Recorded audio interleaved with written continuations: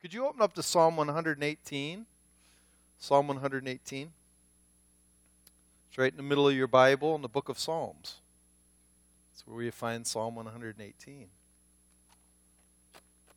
2 weeks ago, I was speaking to a fellow pastor over the phone. I was driving down Ball Creek Road on a snowy Tuesday morning. It was after a staff meeting. I was driving back to the office. And before I said goodbye to this pastor, I gave him a simple Christian blessing. Pastors do that with each other. You have to sound holy. And I said to him, remember, what I said to him right before I hung up, remember, this is the day that the Lord has made. Let us rejoice and be glad in it. And the pastor on the other line said, hey, did you know that's from Psalm 118? I said, yeah, I know that. And he said, did you know that that is probably the psalm that Jesus sang as he walked to the Garden of Gethsemane on the night before he died? And I said, wow, yeah, I didn't really think of it, but that is amazing. And I said, see you later, goodbye. And I hung up the phone. That was our conversation at the very end. And as I'm driving down Ball Creek and looking at the beautiful frosted trees and pine trees, actually that thought kept hitting me. How could Jesus sing? How could he sing, especially, this is the day the Lord has made, let us rejoice. How could he rejoice on his way to death? How could he sing a song of praise before the cross? How could Jesus even hint at the idea that this is a good day, while one of the most horrid moments in all of history was knocking at his door? A traumatic day, an unspeakable event. He was a lamb led to the slaughter. And he's rejoicing? How? I think we need to understand that. I need to understand that. Especially as we face the future of another new year. For me, honestly, entering a new year is like going into the mouth of a dark cave. Every year. I don't know why. I think it's because I'm a fearful guy, but part of it's impossible to know what lies ahead. Like if I look past last year, 1 year this time, I'd have no idea some of the things that took place in 2017 would have taken place. Loss of an elder, Murray Potes, or actually last year my son choked on a cap. He won't like me saying this, so I won't say it next service, but that was terrifying. A lot of other things. It's like a dark cave, but I must enter it. It beckons us all. And as we get closer and closer to the mouth of that cave, I think there's questions, if we're honest, that stir in our hearts. Will I survive another year? Will I make it? Will I thrive? Or will I be hanging on by a thread? Will I be eaten alive next year? I think those are real questions. In the dark night of the soul, we ask, can I make it? Will I make it? And do I have enough? Because the future's scary. It is for me. I don't know for you. It's usually pretty scary. Last year I asked, you guys excited about the new year or scared? Most people said excited. That rarely happens for me because I think I'm a pessimist by nature. But it's nothing compared to what it must have been like for Jesus facing the cross. Could you imagine that? He had to know. He had to know. And yet he sings. He sings this psalm. And my question is how? And as I studied that, as I thought about it, I went back, I read the whole psalm, and I said, man, this would be a great psalm for the new year. And it's 118, so 118 for 2018. I'm going to use some of the principles, hopefully pray through these all year long. And hopefully you'll do the same. So let's read Psalm 118 together. And then I will, more than anything, this is more of a devotional sermon than a exhortation. Psalm 118. The writer, we don't know exactly who the psalmist is, but he says, "Oh, give thanks to the Lord, for he is good. His steadfast love endures forever. Let Israel say, his love endures forever. Let the house of Aaron say, His steadfast love endures forever. And let those who fear the Lord say, His steadfast love endures forever. Out of my distress I called on the Lord. The Lord answered me, and He set me free. The Lord is on my side. I will not fear. What can man do to me? The Lord's on my side as my helper. I shall look in triumph on those who hate me. It is better to take refuge in the Lord than to trust in man. It is better to take refuge in the Lord than to trust in princes. All nations surround me. In the name of the Lord I cut them off. They surrounded me on every side. In the name of the Lord I cut them off. They surrounded me like bees. They went out like fire among thorns. In the name of the Lord, I cut them off. I was pushed hard so that I was falling, but the Lord helped me. The Lord is my strength and my song. He has become my salvation. Glad songs of salvation are in the tents of the righteous. The right hand of the Lord does valiantly. The right hand of the Lord exalts. The right hand of the Lord does valiantly. I shall not die, but I shall live and recount the deeds of the Lord. The Lord has disciplined me severely, but He has not given me over to death. Open to me the gates of righteousness, that I may enter through them and give thanks to the Lord. This is the gate of the Lord. The righteousness shall enter through it. The righteous shall enter through it. I thank you that you have answered me and become my salvation. The stone that the builders rejected has become the cornerstone. This is the Lord's doing. It is marvelous in our eyes. This is the day that the Lord has made. Let us rejoice and be glad in it. Save us, we pray, O Lord. O Lord, we pray, give us success. Blessed is he who comes in the name of the Lord. We bless you from the house of the Lord. The Lord is God, and He has made His light to shine upon us. Bind the festal sacrifice with cords up to the horns of the altar.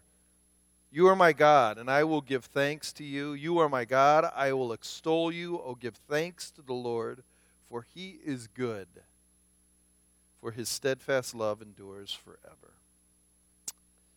You know, we live in a very noisy world. I mean, it's full of noise. Televisions, phones, iPads, small screens, big screens, tall screens, flat screens, handheld screens. Constantly blaring, they're constantly flickering and flashing everywhere, every day, every minute. We are told that people are bored, so we use electronics to fill the gaps. I think it has more to do with fear. People are scared of being alone with themselves. And I think they're also scared of the sound of silence because, and here's a sneaky belief, I believe people are scared of silence because it's in the silence God speaks the loudest. We just don't want to hear Him. That's why Psalm 46 says, be still or be silent and know that I am God. Because when all grows quiet and the future looms dark before our future, in our future, the heart has one question. There's one question in that silence, that pregnant silence. And this question's truly terrifying, honestly, and it needs to be answered. And I think people are actually scared of the answer. We're not sure of the answer. And that's what's scary. Here's the question. And do you know the answer? Is God for me?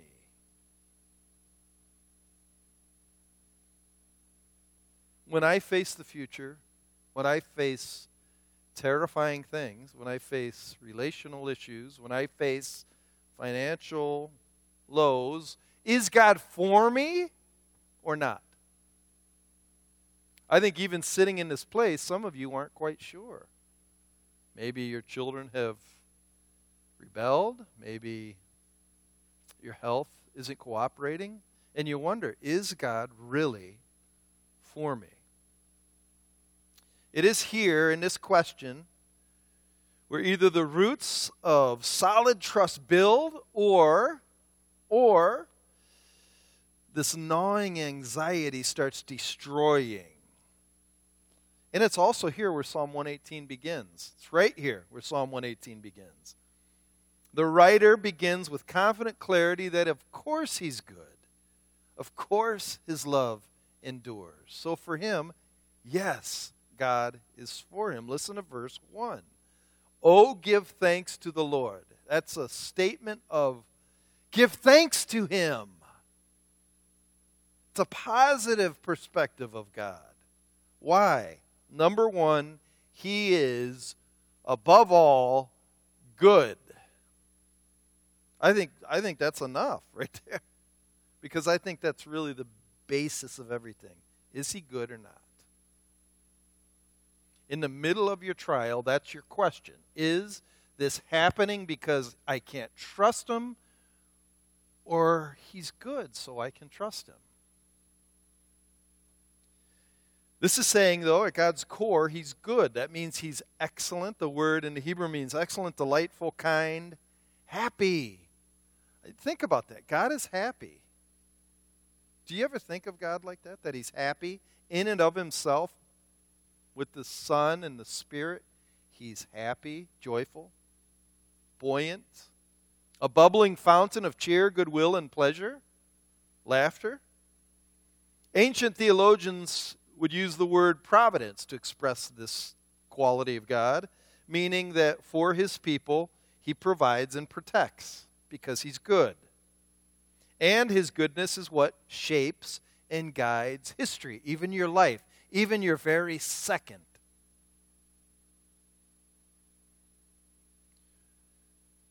I like to look at reality like an artist looks at a painting.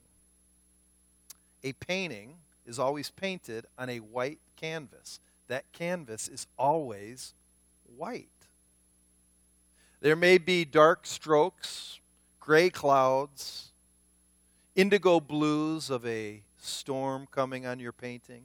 There might be light blues of a sunny day or oranges of a beach, reds of a party. But always behind the paint is a white canvas that never changes.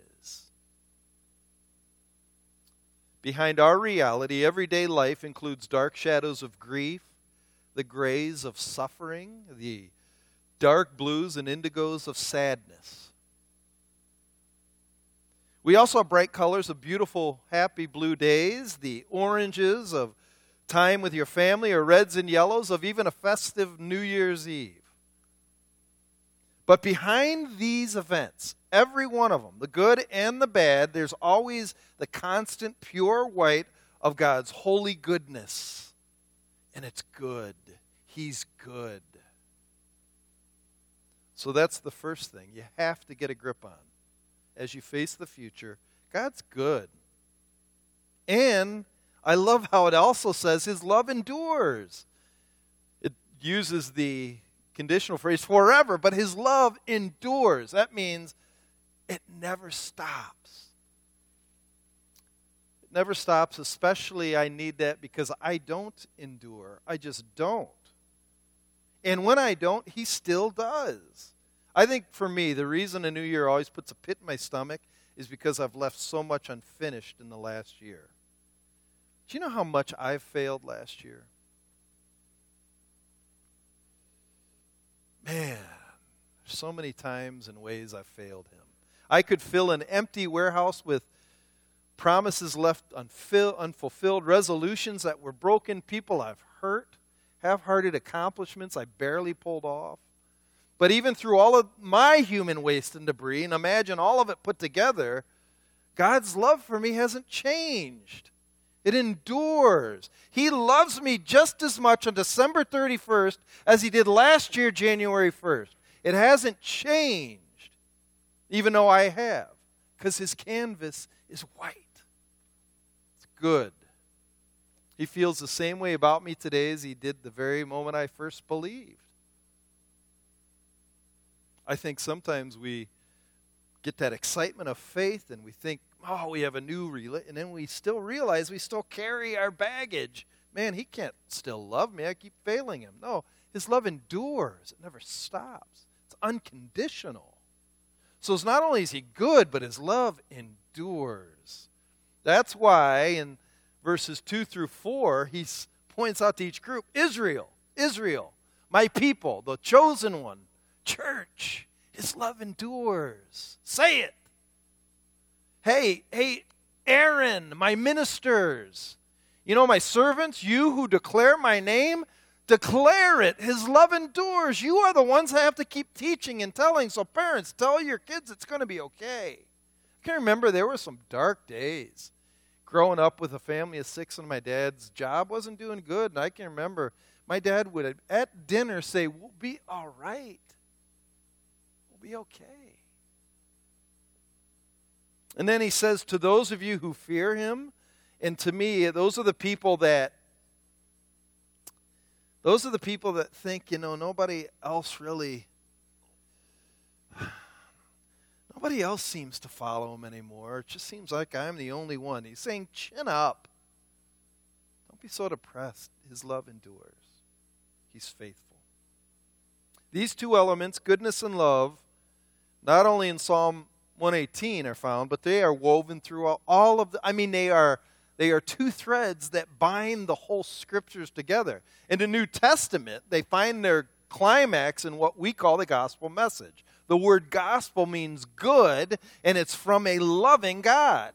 That's what John 3:16 is all about. The gospel is the epitome of verse 1. Gospel, good news. I even love how Paul gives a blessing in 2 Thessalonians. Listen to how he says this. May our Lord Jesus Christ himself and God our Father, who loved us and gave us eternal comfort and good hope. May he give you eternal comfort and good hope. So the goodness is talking about hope, that tomorrow I can face it because today he's good. So if he's good, don't you think he's going to plan a good future for me? Yeah, because he loves me. That's the point. Good hope rooted in love. Well, some of you may be saying, that's easy for you to say. You have not gone through what I have gone through this past year. You wouldn't praise God if you had to face what I have to face. Do you know how many people have turned against me, have hurt me, many people have let me down? How alone I've felt this past year. This is where verses 5 and 6 come in. Verse 5, he's saying, out of my distress. NIV says, out of my anguish. But if you look up the Hebrew word for this, this means out of the worst situation you could ever imagine. You know what? I called on God and he answered me. And then verse 6, the Lord is on my side. And then he asks the second major question. What can man do to me? What can you do to me? What can people do to me? If he's on my side, why do I worry so much about what other people think? Or who fails me? What can man do to me? I know people are nasty. They are. If we'd be honest, most of our problems come from people who've either hurt us, ignored us, ridiculed us, threatened us, mocked us, whisper behind our backs. In some ways, I don't want to face a new year because of people. I'm tired of being hurt by people. I wonder, is that why you and I don't like the idea of another year? I don't know. I am just constantly amazed how powerful the opinions of others control us. It's one of the to me, that's one of the biggest mysteries in life, is why do other people's opinions really matter so much? I mean, it matters to me. Like even when I get up here as a pastor, it's not that I'm a people pleaser, but I want you to like the sermon. Why does it matter? Why can't I just teach the truth and let you deal with it? Why does it have to be about me? Because we just let people's opinions matter so much. And he's saying, don't worry about it. What can man do to me? It's a comparative statement. He starts comparing.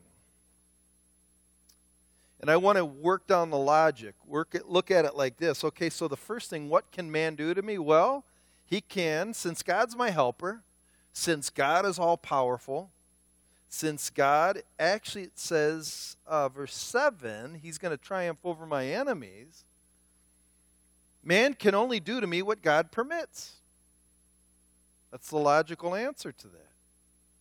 Man can only do to me what God permits. Even my enemies have no chance against me because he's on my side. He who has all power, all knowledge, all ability. So he compares against enemies. People are against you. And in verse 8, he's saying, comparatively, I'm going to trust in the Lord rather than man. So you got to ask yourself, if God's love for me endures and it's still just as strong as it was the first day I believed, why do we care so much about the opinions of others? If God is good and he providentially wants to provide and protect me, why do I rely on other people to provide and protect me? Why do I rely on people to be my source of strength and satisfaction? God's on my side. That's the point. It's a comparative statement. Man or God? Man or God? And then I find verse 9 interesting, another comparative statement. It's better to take refuge in the Lord than trust in princes. We don't have princes, but we have politics. Why do we trust so much in politics? It's crazy. We need to stop obsessing over the president, over the Congress, over the Senate, over judges, over mayors, over decisions on news. We're obsessed about it. Donald Trump is neither a savior nor a fiend. Those who paint political polarity with either innocent whites, saintly whites, or dark evil blacks are betraying their lack of faith in God alone. Stop obsessing over the princes. Because the truth is, God is just as good now, and he loves you just as much as he did when Nixon, Ford, Reagan, Bush, Clinton, Bush Jr., and Obama was in office. He loves you just as much. For that matter, his character hasn't changed even since George Washington was in office. He hasn't changed a lick.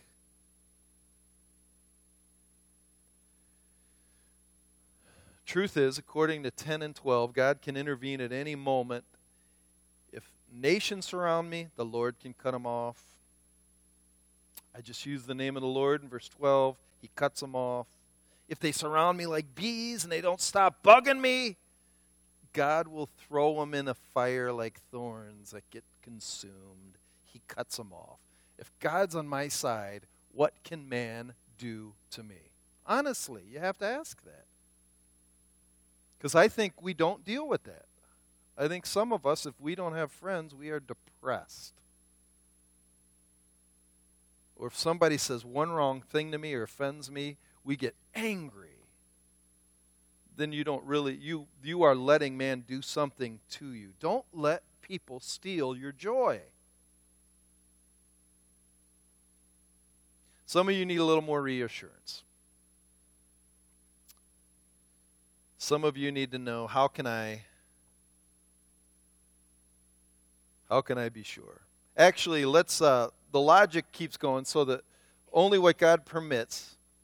And then so the logic from there goes, so if God only allows what he permits, he only does what is good because he is good. So the second thing is he only allows what's good for me. And if you think through that argument, it's the same one as Romans 8:28. All things work together for good for those who love God. So even in verse 13, when times are hard, even to the point where you're pushed and you're falling, the Lord will help you. I find verses 17 and 18 interesting. Listen to what situation this comes out of. I shall not die, but I shall live and recount the deeds of the Lord. The Lord had disciplined me severely, but he has not given me over to death. So what these are two situations where people are going against me and I'm almost falling down. It might be an illness where I feel like I'm going to die, or I'm being disciplined. God's goodness still overrides all. Those are allowed because it's still good for you. Deliverance is from God. That's what 14-16 says. The Lord's my strength and my song. He has become my salvation. Glad songs of salvation are in the tents of the righteous. The right hand of the Lord does valiantly. The right hand of the Lord exalts. The right hand of the Lord does valiantly. Therefore I shall not die, but I shall live. And the Lord, then when it goes through, must be disciplined from the Lord. Because Hebrews says the Lord disciplines those he loves.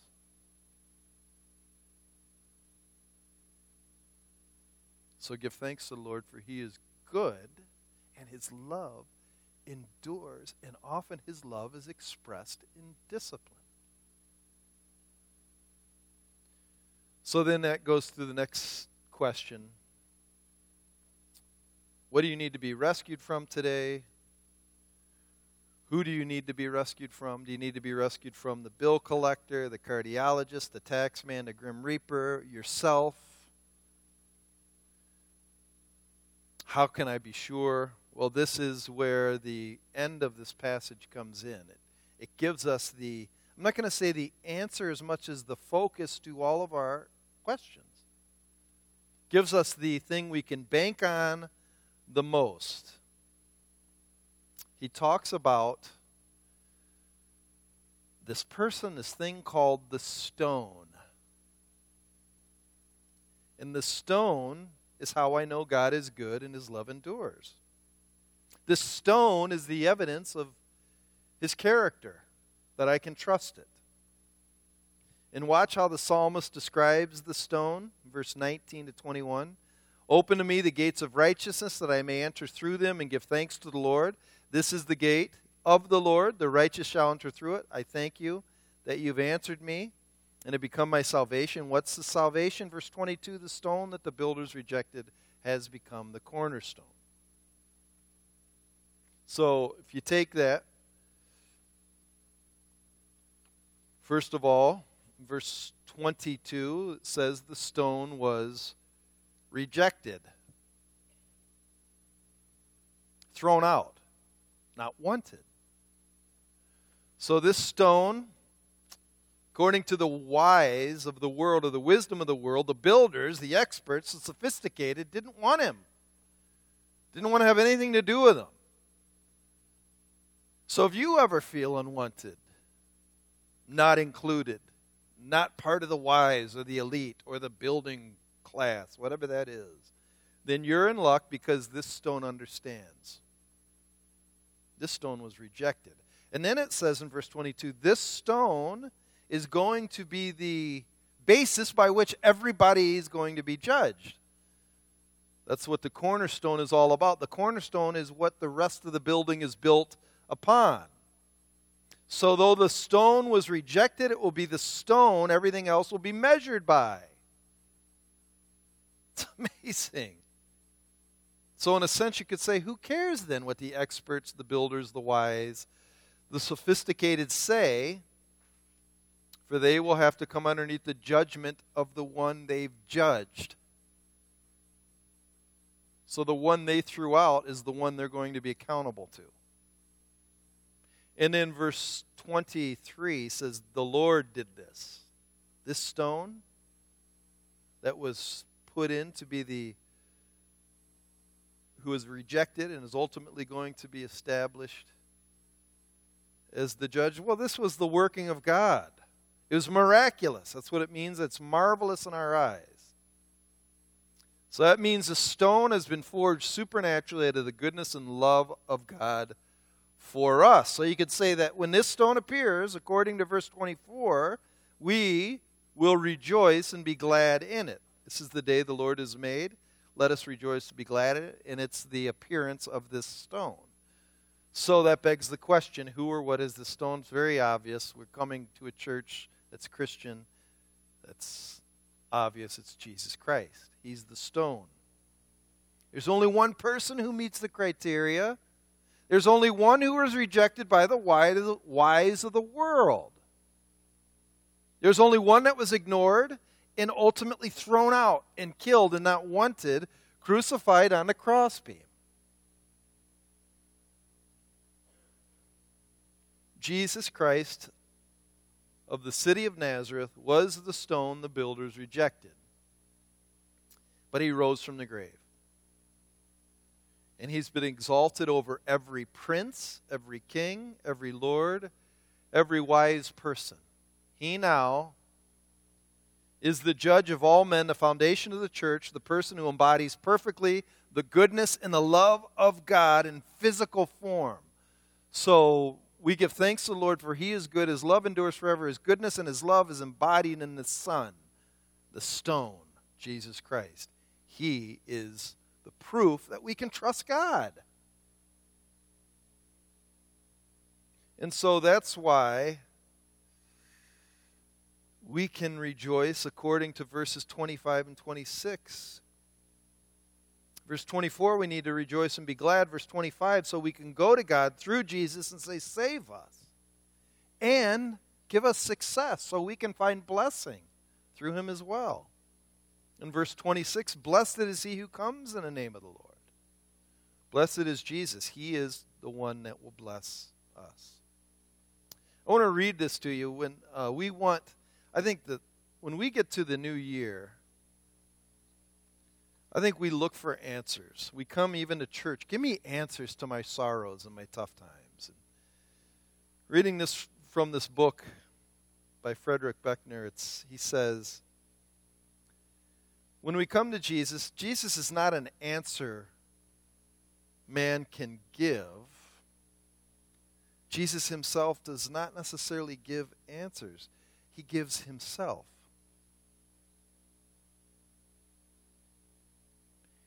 And so he writes, in the midst of the world when we live in the midst of the absence of the Father, Jesus gives us himself. I think so many times we look for answers for our specific situation. And I agree with him. I think often he doesn't give us answers. He gives us himself. He's by my side. He's good. And he loves me. I think much of the problem with faith is God's invisible. I can't see him. Because I can't see him, I don't necessarily hear him. I don't see this work in my moment, but do I trust the Son? In a way, I can see what the Son has done. He's died for me. And in that death, he proves that he's good. And he proves he loves me. And that should be enough. Which leads us to really verse 27, the question for you. Verse 27 says, the Lord is God. Jehovah is God. He is. That's a statement of fact. It's a statement of reality. He is the canvas behind the reality of the paint. The Lord is God, and he has made his light to shine upon us. It says in 2 Corinthians that light is Christ. He's the light of the world. Bind the festal sacrifice with cords up to the horns of the altar. Some scholars think this is with reference to a burnt sacrifice and how Jesus was our burnt sacrifice. He went to the altar to die for us. But then verse 28 is the question for you. The psalmist says, you are my God. I will give thanks to you. You are my God. Is Jesus your God? As you face this new year, is Jesus your God? Not is Jesus God, is Jesus your God? Is he by your side?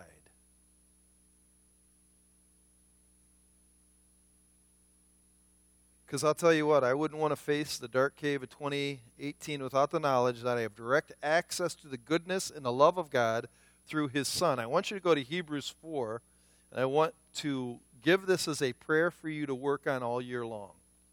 I want you to see how it works.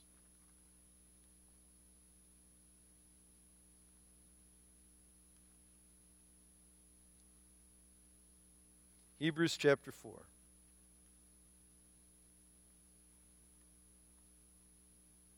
In verses 14 to 16.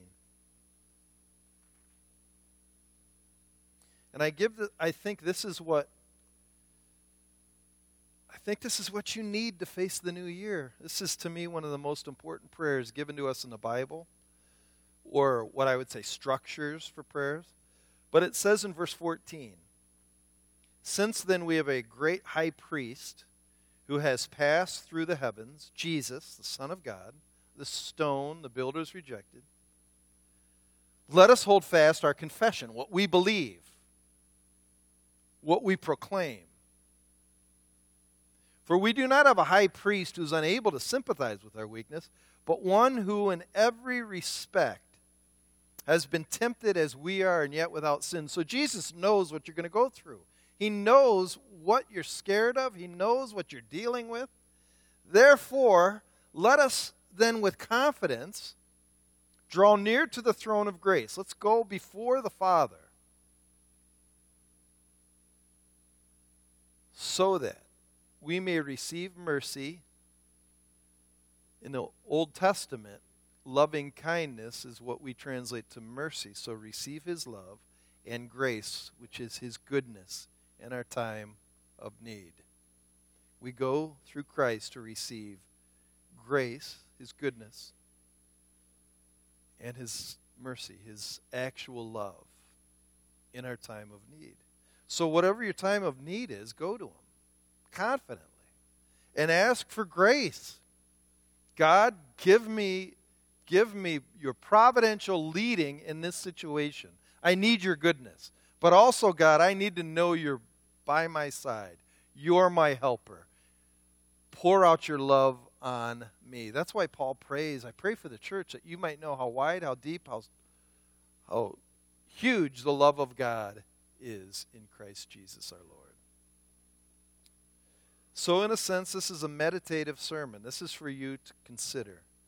But before you go further, is Jesus your God? Is he yours?